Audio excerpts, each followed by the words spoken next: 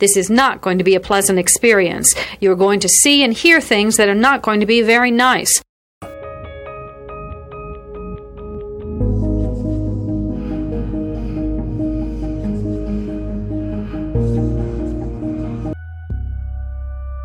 Experts divide serial killing into two general types, organized and disorganized. An organized killer brings everything he needs to complete the murder. A disorganized killer improvises. Begin.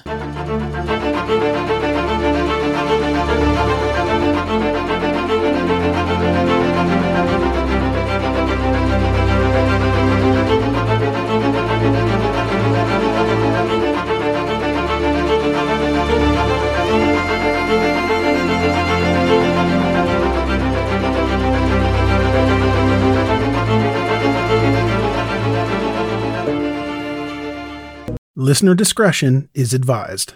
Mom deserves the best, and there's no better place to shop for Mother's Day than Whole Foods Market. They're your destination for unbeatable savings, from premium gifts to show-stopping flowers and irresistible desserts. Start by saving 33% with Prime on all body care and candles. Then get a 15-stem bunch of tulips for just $9.99 each with Prime. Round out Mom's menu with festive rosé, irresistible berry chantilly cake, and more special treats. Come celebrate Mother's Day at Whole Foods Market. The longest field goal ever attempted is 76 yards. The longest field goal ever missed? Also 76 yards. Why bring this up? Because knowing your limits matters, both when you're kicking a field goal and when you gamble. Betting more than you're comfortable with is like trying a 70-yard field goal. It probably won't go well.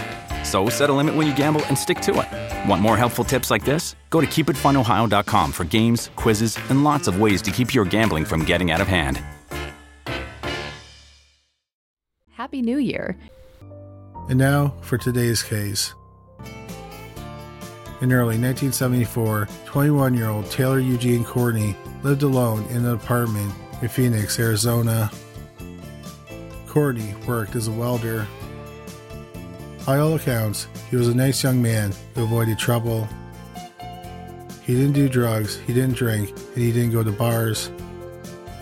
Courtney grew up in Ajo, Arizona, which is about 110 miles southwest of Phoenix. He often drove home on the weekends to see his family.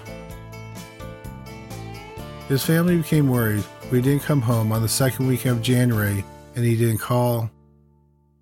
So his family contacted the police.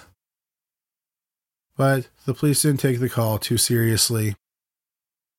After all, a 21-year-old man blowing off his parents for a weekend wasn't exactly a reason to panic.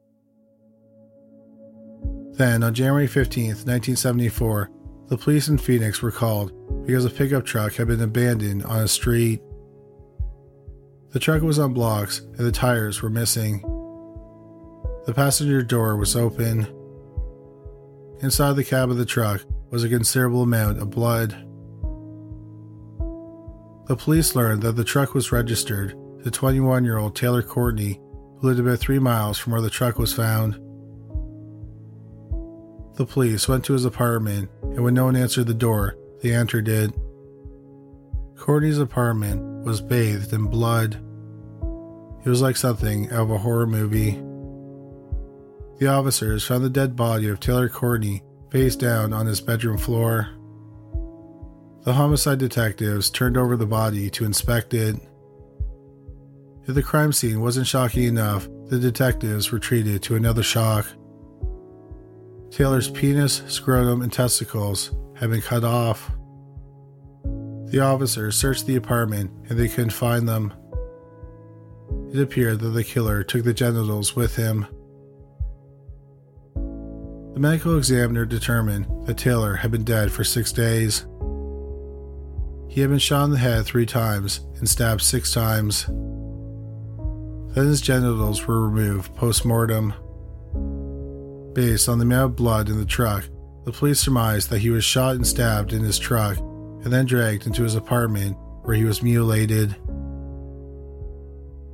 The police technicians found several fingerprints, including some in blood. The problem was that there was no computerized fingerprint system at the time, so fingerprint comparisons had to be done manually. This was only helpful if the police had a suspect and they could compare the fingerprints. Unfortunately, in Courtney's case, they had no suspects. Courtney stayed away from trouble, and no one the police interviewed knew why someone would want to kill him, especially in such a grisly fashion. Without any leads, Taylor Courtney's case went cold. Here is a quick word from our sponsor. We take this few seconds off to inform you, our valued loyal listener, about the best health and fitness podcast shows from the Nespod Studios. Join us as we give you the best of the best health and wellness updates you can rely on for the treatment of chronic health problems. Classic functional medicine back to basics health tips and special updates from the best doctors in the United States of America. Check out this health and wellness podcast shows. Explore Health Talk Weekly, Healthy Lifestyle Matters, Excellent Health Digest, Healthy and Free Daily, and last but not least, Weekly Health and Fitness Corner. Also, check out Nasty Boy CC, the truest story never told fiction podcast, for that real life on the go experience with the 27-year-old golden boy, who made our guest invite #1 list. He tells us about his story as it happens in real time and in real life.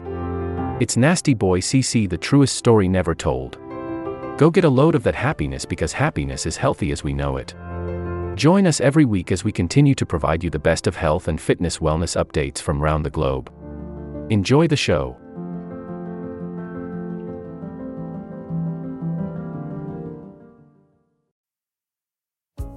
"21 years went by, and then, in 1995, a cold case detective decided to look at Taylor Courtney's file. A lot had changed in those 21 years. In those 21 years, a computerized fingerprint database was created, and the Phoenix Police Department was utilizing it. It's called the Automated Fingerprint Identification System, also known as AFIS. When cold case investigator Ed Reynolds reopened Taylor Courtney's case, one of the first things he did was send the 17 unidentified fingerprint lifts to the department's fingerprint expert. The expert found 2 prints that had enough points of interest to run in AFIS. On October 11, 1995, she ran the fingerprints and got a hit on one of the prints. It belonged to a man named Larry Gibson. Gibson had been a high school friend of Courtney's. Gibson had been arrested in 1977 for armed robbery at a convenience store, and that's why his fingerprints were in the system. He ended up serving 17 years in prison for the robbery. The print was from his left index finger and was found on the screen door of Courtney's apartment. This was problematic for Detective Reynolds because Gibson was a friend of Courtney's. His fingerprint could have gone on the door at any time when he was merely visiting Courtney. But it was Reynolds' best lead, so he decided to pursue it. He spent a year investigating Larry Gibson. During the investigation, Detective Reynolds thought, why would the killer cut off and take Courtney's genitals? One theory he came up with was that Courtney may have been having sexual relations with a woman who was in a relationship with another man. Or a jealous boyfriend or husband thought that Courtney was having sexual relations with their significant other. So he killed and sexually mutilated Courtney to make a statement. Since Gibson was Reynolds' only suspect, he tracked down the woman Gibson was married to at the time of the murder, Elena Bennett. When Courtney was killed, Gibson and Bennett were separated, but still legally married. On April 29, 1996, Reynolds interviewed Bennett. Here's a recording of the actual interview. The first voice you'll hear is Detective Reynolds. Was he violent? Hyper violent? After I made the decision to divorce him, he became violent. And how would he show his anger? What forms? He would beat me. Is this hard for you? Yes. Bennett told Reynolds that Gibson thought she was having an affair with Courtney, but she wasn't. Then she told Reynolds about a disturbing altercation she had with Gibson about 2 weeks after the murder. I was laying there and he came in the bedroom and he asked me, "What are you doing?" and I opened my eyes. I was just on the verge of going to sleep. I opened my eyes, and there was a double-barreled shotgun pointed at my head. She said that Gibson pointed a double-barreled shotgun at her head. Was he alone? Yes. What did he do? He held it next to my head. He wanted to have sex, and I wouldn't. I was fighting with him. She said she was fighting with Gibson. And then he started crying again. Then Gibson tied her up. Did he have anything with him besides the shotgun? He had a knife. Gibson was armed with a knife. When she was tied to the bed, he raped her. During the assault, Gibson asked her what she knew about Courtney's murder. Bennett denied knowing anything about it. When Gibson was done, and just before he was getting ready to leave the apartment, he handed Bennett a box. The detective asked Bennett what was in the box, but she wouldn't tell him. The interview ended a short time later. 2 months later, the detective and Bennett spoke on the phone. She was ready to talk about the package. I remember what was in the package. What was in the package? It was the body pieces. Okay. And that's pretty hard for you to say, isn't it? Yeah. Now, let's be a little bit more specific. You said the body pieces. Just for the sake of it, what body pieces are you talking about? It looked like a big thumb. A big finger. But it wasn't a finger, was it? No. What was it? It was the penis. Okay. And were there testicles there also? Yes. Did you ever confront him with why he gave you a penis and testicles? No. Never. Ever. Not ever. Did he have any smart comment to make to you when he gave it to you? He smiled and he said, "This is from my mom's house. Can I go ahead and keep it in your freezer?" Bennett said that after that night, Gibson called her several times and asked her if she ever looked in the box. He then asked her what she did with it, and she said she had incinerated it. Detective Reynolds then decided it was time to talk to Larry Gibson. He interviewed him on June 21st, 1996. One thing he wanted to do was see if there was a logical explanation as to why his fingerprint was on Courtney's screen door. Here is a quick word from our sponsor. We take this few seconds off to inform you, our valued loyal listener, about the best health and fitness podcast shows from the Nespod Studios. Join us as we give you the best of the best health and wellness updates you can rely on for the treatment of chronic health problems. Classic functional medicine back to basics health tips and special updates from the best doctors in the United States of America. Check out this health and wellness podcast shows. Explore Health Talk Weekly, Healthy Lifestyle Matters, Excellent Health Digest, Healthy and Free Daily, and last but not least, Weekly Health and Fitness Corner. Also, check out Nasty Boy CC, the truest story never told fiction podcast, for that real life on the go experience with the 27-year-old golden boy, who made our guest invite #1 list. He tells us about his story as it happens in real time and in real life. It's Nasty Boy CC, the truest story never told.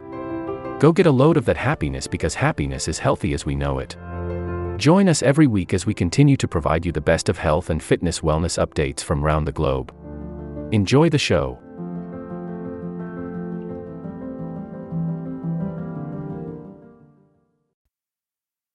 Once again, the first voice you'll hear is Detective Reynolds. Do you know where he lived at in Phoenix when he was killed? No, except for what I read in the papers on Campbell. Okay. Campbell. So you didn't associate very much with him at all? Not after he moved to Phoenix. Okay. He then asked him about the story Elena Bennett told him that happened 2 weeks after the murder. You held your wife hostage in her home at the barrel end of a shotgun, and you tied her to the bed and you raped her. I did not. Reynolds then went back to questioning him about the fingerprint evidence. You've never been to Taylor's I've never apartment? been to Taylor's apartment. Never. Never. Had never been there. Then how'd your fingerprints get in there? I don't know. They're in there. I had never been there. They're in there. I had never been there. It took me 22 years to get those fingerprints identified, and they're your fingerprints. I had never been there. Larry Gibson was subsequently charged with first-degree murder. He went to trial on December 3rd, 1998, 24 years after the murder. The trial lasted 7 days. The evidence against him was the single fingerprint and the fact that he told Detective Reynolds that he had never been to Courtney's home. The prosecution said that the only reason he had to lie was because he had killed Courtney. Elena Bennett also testified regarding the box with the genitals. The jury found Larry Gibson guilty of first-degree murder. He was sentenced to life in prison. In April 2000, Gibson did a phone interview with AETV's Cold Case Files for prison. He denied ever giving Bennett the package she described, and he claimed he was innocent. I'm not angry at my ex-wife. She said what she thought was right. I can't change what she said or her opinion of me. I'm angry at Reynolds. I'm angry at the system for putting me in prison for something I didn't do. If you couldn't make out what he was saying, Gibson says, "I'm not angry at my ex-wife. She said what she thought was right. I can't change what she said or her opinion of me. I'm angry at Reynolds. I'm angry with the system for putting me in prison for something I didn't do." But he still couldn't explain how his fingerprints were found on the screen door. I wish I could. Like I said, there's a possibility that somebody could have lived there before Taylor Courtney, and I could have went over there to see them. Gibson said, "I wish I could. Like I said, there's a possibility that someone could have lived there before Taylor Courtney, and I could have went over to see them." Larry Gibson died in prison in January 2009 at the age of 58. This will conclude the episode. Thanks for tuning in. If you like what you hear, please leave a comment and subscribe. Thank you.